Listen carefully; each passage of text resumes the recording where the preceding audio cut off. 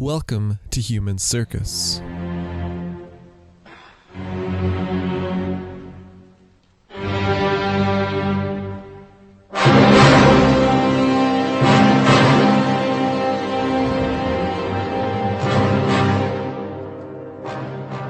With the arrival of Richard I, the English king who would hardly ever see England, the story of Salah ad-Din entered a new and dramatic phase, co-starring a new and dramatic character. There were tales in the later romance, Richard Coeur de Lion, of the king having beehives launched into the city, of his dining on the flesh of Muslim captives and serving it to visiting envoys. There's the scene in the Itinerarium Regis Ricardi of a sickly Richard carried out on a silken litter to fire his crossbow at the defenders on the walls. But even if all of that was embellishment, the realities on the ground, near as we can tell, were dramatic enough. The coming to Acre of the two crusading kings, Philip and Richard, was not entirely unheralded.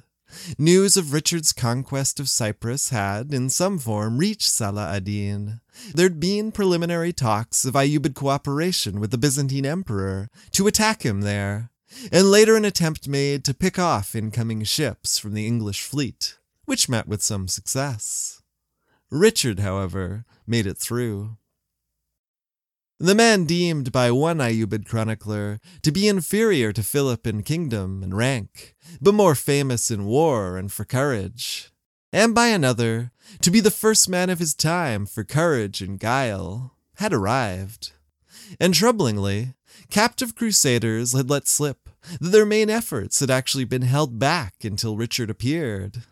Given all that had happened, given that things had already reached the rather grim point, that there were teams set aside to cut up the bodies from the trench, and others to clear them away into the sea, this was not reassuring.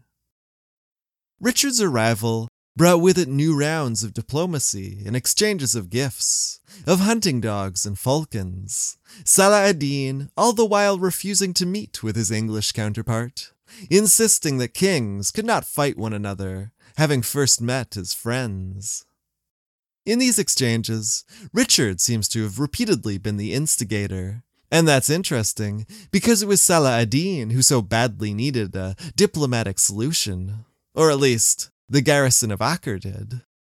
Outside the city, beyond that second line of siege, was a lively marketplace, where Salah ad-Din's people could choose from 7,000 shops, or take advantage of the more than 1,000 baths that had been dug into the ground and lined with clay. But that was outside. Inside, Acre was not faring so well at all. There had been talk, back before the siege had begun, of destroying the city to deny it to the enemy they were certain was one day going to come. And now, to that enemy, the garrison was going to need to give in. Hello and welcome. My name is Devin, and this is Human Circus, Journeys in the Medieval World, the podcast where I follow travelers around that medieval world, whether they be friars, merchants, or military leaders. At this time, I would like to thank the newest addition to the Human Circus Patreon, and that means Adam. Thank you very much, Adam. I would also like to point out that you can find that Patreon at patreon.com/humancircus, or by way of my website at humancircuspodcast.com. As you probably know, Patreon is a platform for supporting projects that you enjoy on a monthly basis, and also receiving something back.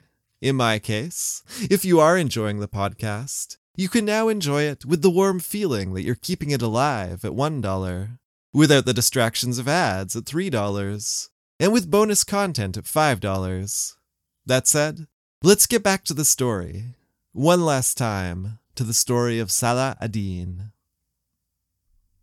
Last episode, we followed those happy days after the victory at Hattin, all the way up to those grindingly unhappy days outside of Acre, with Salah ad-Din watching opportunities for victory slip away, watching the numbers of the enemy troops replenish themselves, and then watching them do so again and again as the waves of the Third Crusade rolled in, watching fruitlessly for the kind of support which would allow him to crack the situation open, but which never came. Negotiations outside the city between Richard and Salah ad-Din idled along. The odd envoy was sent out by Richard, on one occasion asking after a little fruit and snow, yes, snow, from his opponent on a day that also included actual fighting. Inside the city, however, it was all a little more urgent in the talks with their besiegers. What if they surrendered Acre and its contents, but would be allowed to leave freely? No? Well, what if they also released a captive crusader for every member of the garrison to go free? Still no? Well, then what about throwing in the true cross? What their assailants were asking for, the return of all their lands and the release of their prisoners. These were requirements which simply could not be met. Salah ad-Din was not going to just hand over Jerusalem now, nor all his other conquests won at the expense of the Crusaders. But the walls of Acre had been breached, and attempts to patch them up would not hold indefinitely. Were those walls to fall, were they to be taken by force and without terms agreed, the garrison could expect little in the way of kindness. Their lives hung in the balance, and tensions were clearly high as messages trickled out to update Salah ad-Din. On July 3rd, he heard that they would surrender. On the 7th, it was that they would fight to the end. Then, on the 12th, there was another wave of attacks, and a new message was swum out to him. A surrender had not only already been arranged, but on particularly punitive terms.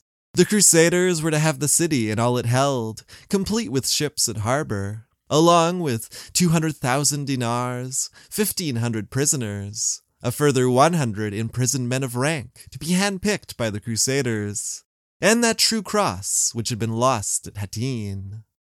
Salah ad-Din was horrified. He rushed to send in the order that on no account were they to agree to all of that, but while getting it inside, would need to wait for the cover of nightfall. By noon, it was going to already be too late. A great shout would rise up from the Crusaders as their banners appeared above the walls and the conquerors entered the city. The kings of England, France, and Jerusalem, along with Duke Leopold of Austria, who had taken command of the remaining German contingent, all jockeying for the most prestigious positions within. In the scenes that followed, feelings were going to be hurt, egos bruised beyond repair. Leopold would actually leave in anger after his banners were thrown down, would later avenge himself on Richard by having the English king arrested as he journeyed home through Austria. But that was not until later. For now, a 2-year struggle had reached its conclusion, and even as his men tried to distract him with thoughts of what must come next, and with the inevitable turn to defending Jerusalem, Salah ad-Din was inconsolable. But upset as he was, what did the defeat actually mean for him? A loss of prestige, certainly, and potentially a very important one, to a force united in no small part by success and the appearance of an ability to deliver it. On the other hand, it meant he was no longer tied down to Acre and to a fight in which he was never likely to achieve total victory. He'd repeatedly tried drawing the enemy out into battle at optimal locations, where a speedy response might encircle them, another Hattin, but he'd never shown any signs of making any actual headway against their fortifications. Now, the board was again more open, no longer limited by the need to commit so much to one siege, one fixed point. There were again options. Before anything else, however, he needed to arrange for those terms to be met. He was not the one who had signed off on them, but they had essentially been written against his account. That meant a great deal of money, and no small number of prisoners were going to be expected of him in short order. And that was going to be a problem. In developments familiar to us from any number of movie scenes involving hostage negotiations, it was going to take some time to round up the desired prisoners and dinars. It couldn't all just be helicoptered in immediately. According to one source, a set of monthly installments was agreed to. But then, when the first came due, more difficulties emerged, more complications. Salah ad-Din wanted Acre's garrison released, or at least hostages of his own. Which leads us to the questions. Was he just manufacturing problems, fending off the creditors at his door? Or were the delays entirely reasonable? Were his demands entirely reasonable? And did Richard ever actually intend to release the garrison at all? How much were the English king's actions motivated by wanting to be rid of their encumbrance? On August the 20th, the first payment then overdue, Richard assembled and slaughtered 3,000 prisoners. There were men of the garrison, along with some 300 of their family members. Their bodies later inspected, it would become clear that in his cruelty, Richard had spared the leadership. Any considerations of shared nobility aside, he was essentially preserving the most mobile sources of value for later. As a consequence of the massacre, his side could no longer expect to benefit from Salah ad-Din's general policy of mercy no matter the cost. This appalling act, coming right after the shock of losing the city, angered the Sultan deeply. It enraged him enough that he would now be killing prisoners. There's an account of Baha al-Din's of a knight taken captive soon after this, evidently a person of consequence with elegant hands and feet, and a distinguished bearing. He's questioned for a while through an interpreter, and then Salah ad-Din gives the command that he's to be beheaded. And the knight asks the interpreter what's been said, what order had the Sultan just given? And he hears what's to happen. Quote, "He changed color and said, 'But I will give you one of the captives in Acre.' The Sultan replied, 'God's mercy, it must be an emir.' 'I cannot get an emir set at liberty,' answered the Frank. He acknowledged that the massacre was an abominable act, but said it was the king alone who had decreed it and commanded it to be done. After the afternoon prayer, the Sultan rode out according to his custom, and on his return, ordered that the prisoner should be put to death. Salah ad-Din's seemingly limitless patience had at last reached its end. The killing continued with any who strayed from the main body of Richard's army as he marched south from Acre, with Salah ad-Din following, just inland, waiting for an opportunity to strike. His men, with their light armor and swift horses, were described as being like flies which, when driven away, returned immediately once no longer chased. While the Crusaders' infantry were compared to porcupines, so many were the arrows which lodged in their armor, sometimes more than 10, though they still trudged heavily forward. There was fierce fighting around Caesarea at the end of August, where Salah ad-Din would claim his enemy had lost 1,000 horses. Then, on September 7th at Arsuf, on the way down the coast towards Jaffa, the flies returned in force. The general view has been that Salah ad-Din saw the open space there between wood and sea as the opportunity he wanted. But others, more recently, have argued that it was Richard who chose the site. This line of thinking goes that he feared being drawn into those woods, which were elsewhere on the march, much closer to the sea. He wanted to be attacked in that wider open space where a countercharge could be successful. He invited it, or so that theory goes. Whether or not he wished to be confronted there at Arsuf, Richard and the rest of his army were not going to be encircled and beaten into submission like had happened at Hattin. Their baggage was protected alongside the water. They were proceeding slowly, resting regularly, hugging the coast, and keeping themselves well watered and supplied by a following fleet, Hospitallers at the rear and Templars to the vanguard. When the attack came, it burst from the woods and began with blasts of gong and trumpet, and waves of arrows and javelins, all to create cracks in the Crusader line that could then be torn into by charging cavalry. But those cracks never came, and that was really the story of the battle. Held from pulling straight back by the sea waters behind them, and held from charging forward by Richard and his knights rushing up and down the line, just as Salah ad-Din opposite rode along his, the Crusaders kept their discipline.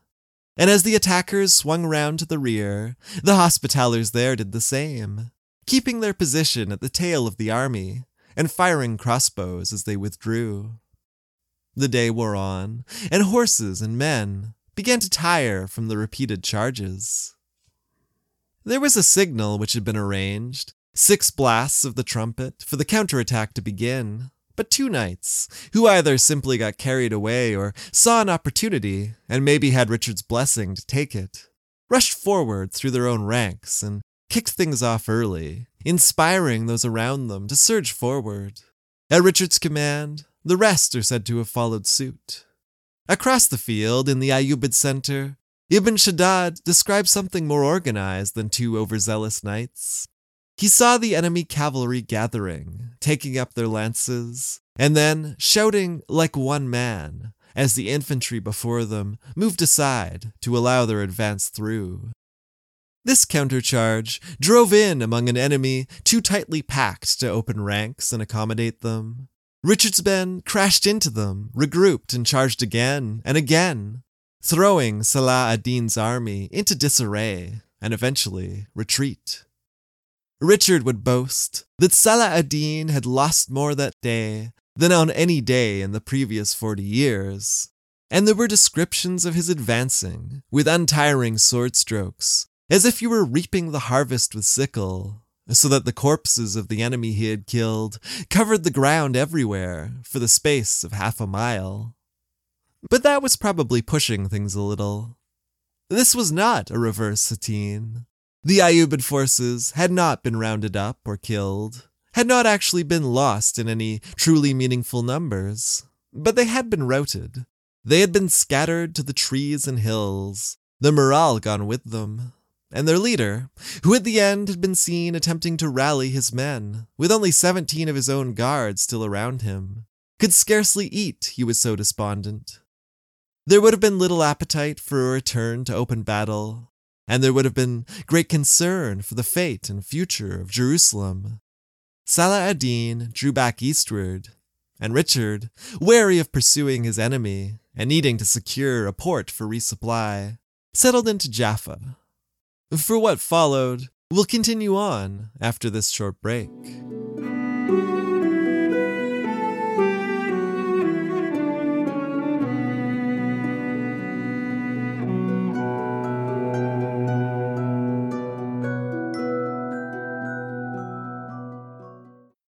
What followed turned out to be a cagey period of waiting.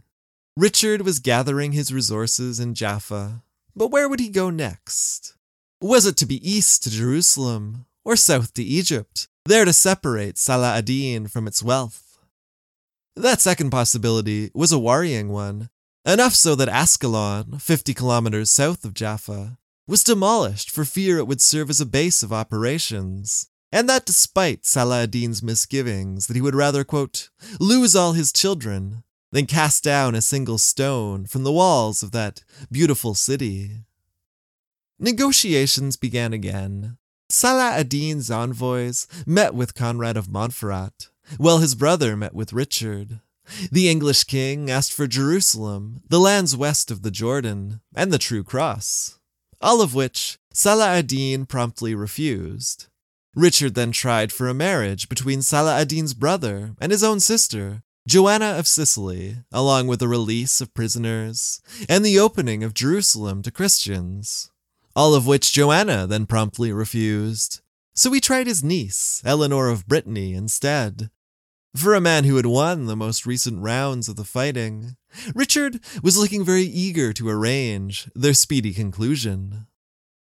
1191 became 1192, and while Salah ad-Din called for reinforcements to Jerusalem, Richard repaired Ascalon.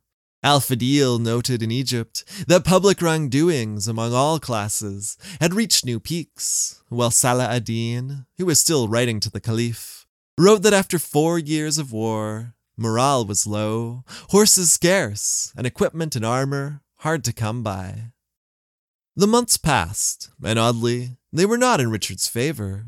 He had won the opening rounds, but now, like the dominant boxer who suddenly sustains a serious cut, it was very much looking like he was the one now needing to end things quickly.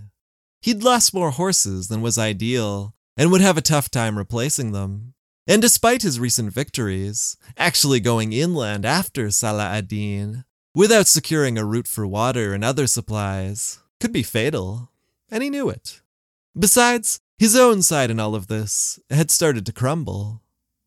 There was the increasing antagonism between contingents such as those from Genoa and Pisa. There was the increasing antagonism between Richard and Conrad of Montferrat. But perhaps even more critical were those who had already departed. There had been that little matter back in Acre that had lost Richard the support of Duke Leopold, and King Philip also had been driven home from there by dysentery, disagreements with Richard, and a need to return to domestic affairs. With Richard stuck in the Holy Land, English holdings back in France might now be vulnerable to Philip's unwanted attentions, just as his very crown could be vulnerable to those of his brother John. He had to wrap things up. Diplomatic efforts continued, with Salah ad-Din entertaining offers both from Richard and from Conrad, who was now very much his own man in this affair. But while Richard pressed for an in-person meeting, while he appears to have been sensitive to each side's need to appear strong in the deal, stating his intention that the lands be divided so that the Muslims may not blame Salah ad-Din and the Franks may not blame me, Salah ad-Din seems to have basically distrusted these advances. "If I die," he is quoted as saying, "these armies," meaning the Ayyubid ones, "will hardly stay united, while the Franks will grow strong. The best thing to do is to continue the fight until we drive them from the coast or die." He did not attack, though. He waited in Jerusalem through a winter that made any great movements difficult. If he was concerned his life might be ending, he clearly did not think it so immediate that he needed to rush into anything rash. The strategy now was largely defensive. While raids did go out, fortifications were also being strengthened. At Jerusalem, prisoners by the thousand combined with Mosuli masons to raise new towers and dig a deep trench.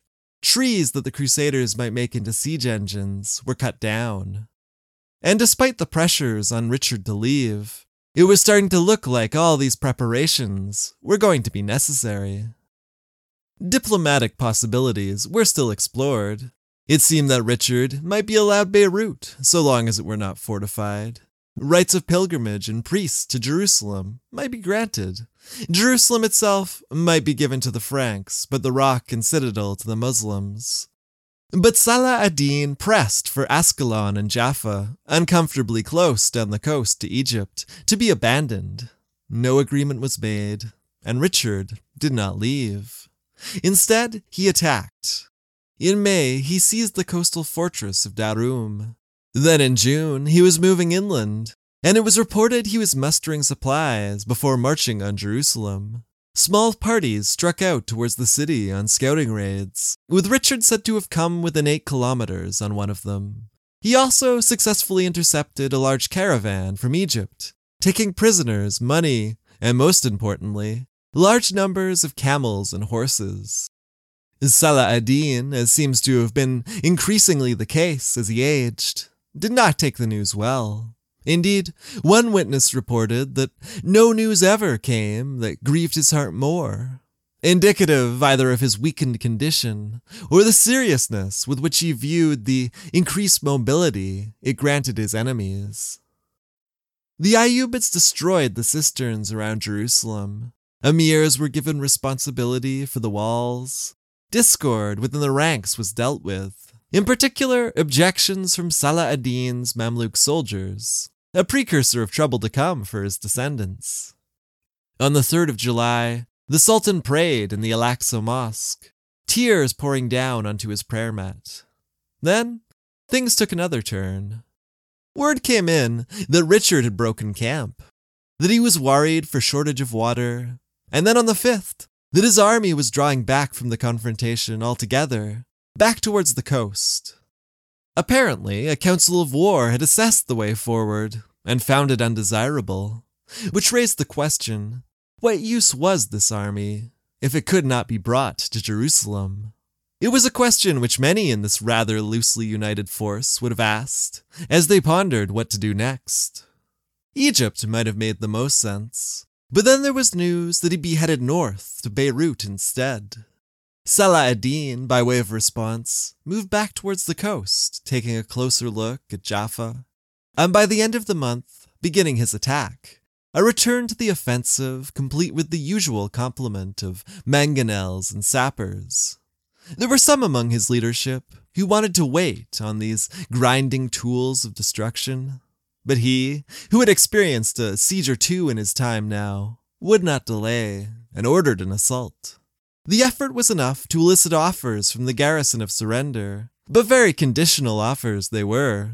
The garrison wanted 3 days' grace and promised that if no reinforcements reached them by that time, then they would give up. This Salah ad-Din rejected, and when the same suggestion again was given by Jaffa's defenders, he refused again. But these diplomatic moves did seem to be slowing the pace of things. Meanwhile, though the curtain wall had been breached, the gap in it had been filled with piles of burning brushwood, and the garrison had come out to fight before the gates time and again, not exactly showing signs of collapse. Still, they again initiated negotiations, and it was agreed that soldiers might be exchanged and Jerusalem-style ransoms could be paid. Salah ad-Din just needed to halt his attack, but he couldn't. Things had started to slip from his control. He informed the envoys that the Franks should lock themselves up inside Jaffa's citadel and leave his men to pillage the town. He could not hold them back. As the plundering was carried out, the news came that Richard had abandoned the march to Beirut and was headed their way. Salah ad-Din wanted to finish the job at the citadel, needed to take it from the stubborn garrison within. But still, he had no hold over his troops. They were tired and busy about the business of looting, and maybe he knew he could not bend them to his will, because apparently he made no attempt. On July 31st, the sound of trumpets warned of ships sighted. Salah ad-Din told one person that the army could hold back any landing, but that army was in no way prepared or positioned to do so.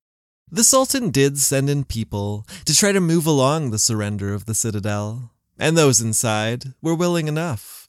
They just weren't willing to come outside when uncontrolled pillagers were running amok in the streets. A reasonable enough cause for fear. They wanted the men out before they came out, so some effort was made. There are stories of Salah ad-Din's Mamluks beating and actually also robbing their allies, and some 47 Franks did venture out to surrender. But now more ships were being seen, around 35 of them, and with things suddenly looking more hopeful, the other Franks looked less likely to give themselves up. From the waters, Jaffa certainly looked occupied enough. For the now 50 ships offshore, all that was apparent were Muslim flags and Muslim soldiers. Those at sea were not coming ashore, not if they weren't informed of the situation. Not without one of those immense individual efforts on which these things sometimes turn. In this case, it was a priest who dove into the water and swam to Richard's galley, for this was a relief force under Richard's command, rushing ahead by sea while the main body came by land. Brought before the king, the waterlogged priest hurried to make the moment clear that there were Christians exposed like sheep to be slain, that they were hemmed in and at the end of their limits by the tower. Richard, on hearing the news, didn't hesitate. "We will die with our brave brothers in arms," he is to have replied, "and a cursed light on him who hesitates." Galleys were rushed aground, men leapt into the water, Richard himself only half-armored and waist-deep. Salah ad-Din was in talks with Jaffa's leaders, still arranging its surrender. He received whispered news of Richard's arrival, but gave away nothing of it to his guests. He probably hoped that his army could manage well enough, for long enough. But finally, when presses of his men came running past, clearly in flight, concealment became impossible. Jaffa had been snatched back, and would not now be surrendering. Richard and Salah ad-Din, the two lords, now faced each other, like two fighters who had punched themselves into exhaustion, pushed their armies to pretty much the full extent of their willingness to be pushed. As Richard had told his envoy to say to Salah ad-Din, "The Muslims and the Franks are done for. The land is ruined, utterly ruined, at the hands of both sides.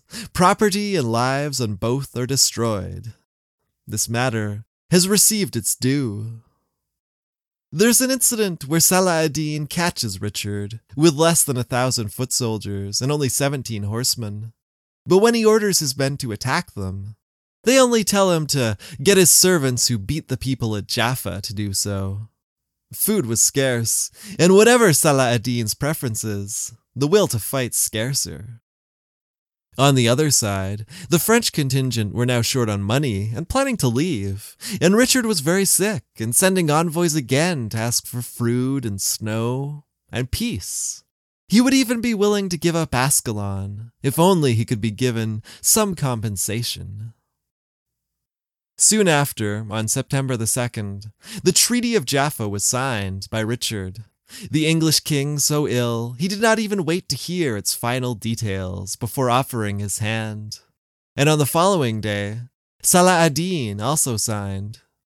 The agreement effectively brought an end to the Third Crusade, brought a 44-month truce, the dismantlement of Ascalon, and a coastal remnant of the Crusader kingdom from Jaffa to Tyre. Such was the stalemate that had been won at such an enormous cost for all involved. For his part, the Sultan despaired somewhat at what the future might hold. He recognized that with that piece of the coast, the Crusaders could always return later in greater strength. Well, of the Muslim leaders, he said, quote, "You will see them sitting at the top of their towers and saying, 'I shall not come down,' and the Muslims will be destroyed." Salah ad-Din had little faith that this was the right option, but there was no fighting left to be done. There was an exchange of gifts between the two leaders, and a few days later, the two armies mingled, Muslims entering Jaffa to trade, and Franks coming in droves to Jerusalem to fulfill their pilgrimage. The Bishop of Salisbury, still with much diplomatic capital to be won, telling Salah ad-Din, "If anyone were to bring your virtues into comparison with those of King Richard, and were to take both of you together, there would not be two other men in the world who could compete with you." One of those two men was going home now, with adventures still to be had along the way. Adventures I think I might cover, but not now. The other had reached the conclusion of yet another grueling struggle, just one of the many that seemed to virtually fill his life. Richard had been a source of anguish for Salah ad-Din, but he was not, as he sometimes is seen, the opponent to define him. To that end, one might better look to Reynaud de Chatillon, the villain to Salah ad-Din's chivalrous statesman, to Guy de Lusignan, who had been there for his decisive victory at Hattin and initiated the setback at Acre, or to the earlier kings of Jerusalem, Baldwin the Leper or Amalric, alongside whom he had carved out a space for himself. Or really, we might decide that the defining opposition was not Christian at all. We could look, for example, to Rashid ad-Din Sinan. We could look to Nur ad-Din, his family's patron, and then his rival, for religious prestige and political power. We could look to the seat of the Abbasid Caliph in Baghdad, occupied by men who Salah ad-Din played his role and postured before, sought support from, and was in the end disappointed by. In the closing months of 1192, Salah ad-Din returned to Damascus, which he had not seen since 1189. He had wanted now, at last, to go to Mecca, but it was al-Fadil's part to remind him of why he couldn't go, not just now. The Caliph would need to be warned of his intentions in going that way, so that he did not think him to be planning anything malicious. There were still Franks about, who, truce or not, would hardly have forgotten about Jerusalem. And then there were injustices to be dealt with at home, people who suffered in poverty, violent crime in Damascus, signs of neglect in Jerusalem, an empty treasury. One of the most important tasks is to establish sources of revenue, he told him. There was much discussion of this earlier, But things occurred to divert the master's attention. Things certainly had occurred, and now Salah ad-Din was 54 years old, and a very old 54. The day after his arrival at Damascus, he held an audience for all to come see him. He received them in their throngs, and he heard many poems of praise. He settled in to days of work and the occasional gazelle hunt. By the following February, however, he was clearly in decline, easily exhausted, given to forgetfulness, and moving only with difficulty. It was, quote, as though his body was full. He rode out one day to meet the pilgrims making their return, and that night he fell sick. A fever at first. After 4 days he was bled, after which he grew worse. By the 6th, he could hardly take water, complaining of it being too hot and then too cold. By the 9th, he could not take liquids at all, and he slipped in and out of consciousness. Al-Fadil and Ibn Shaddad would go to him and then carry the news of the day outside into the city on their faces. Everyone knew that the end was near. Salah ad-Din died on the morning of March 4th. His body was washed, prepared, and buried, though not yet in any great mausoleum, for he had not arranged to build one for himself. He had never focused much at all on such things. Quote, he left neither goods, nor house, nor real estate, neither garden, nor village, nor cultivated land, nor any other species of property. His sword and his armor were sent to the Caliph, along with the letter of his son Al-Afdal, praising Salah ad-Din and asking to be recognized as his father's heir. Those Ayyubid letters to Baghdad were not done quite yet, even if Salah ad-Din was no longer around to send them. His story is in some ways one of self-definition, of a human being attempting to carve his own place in the chronicles, fighting not just against armies, but also those who would fit his actions within a different narrative. It's about a man rising, not from nothing, but one of many, taking his opportunity when it came, and really running with it. He was ruthless when he needed to be, removing obstacles in his path as he assumed and held power in Egypt, as he expanded into Syria, as he turned to conquest of the Crusader kingdom on the coast. He learned from those around him, men like his uncle Shirkuh and Nur ad-Din, and whether or not you took him at his word as to his motives, Salah ad-Din was certainly aiming for greatness. And he did achieve it too. Yes, his life was not without setbacks or defeats. There were opportunities lost, battles lost, cities and castles lost. He died with Jerusalem in hand, but not Acre or Tyre. His last great campaign failed to expel the Crusaders from the coast.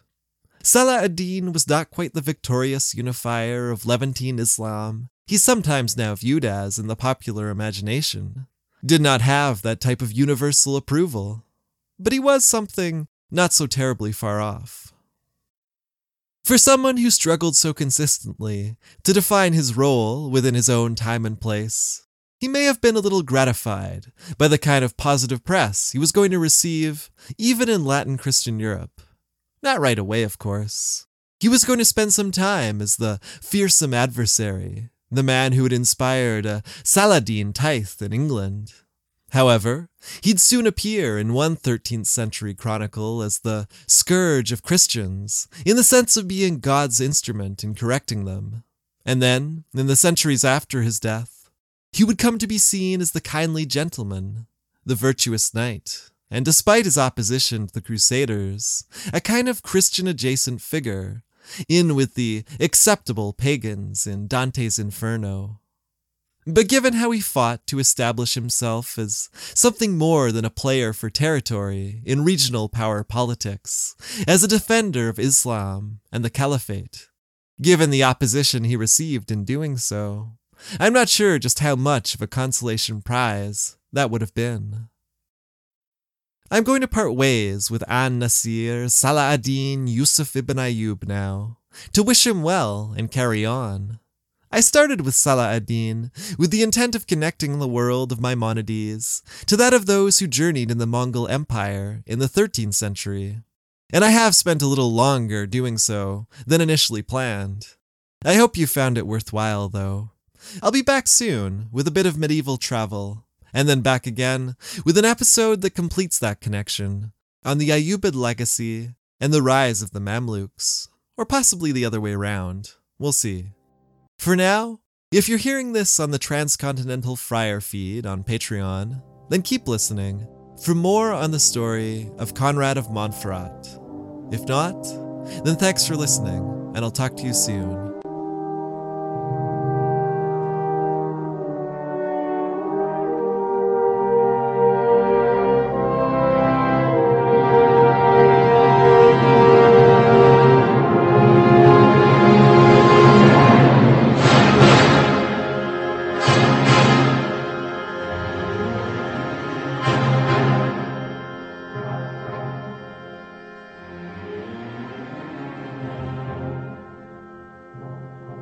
Human Circus will return.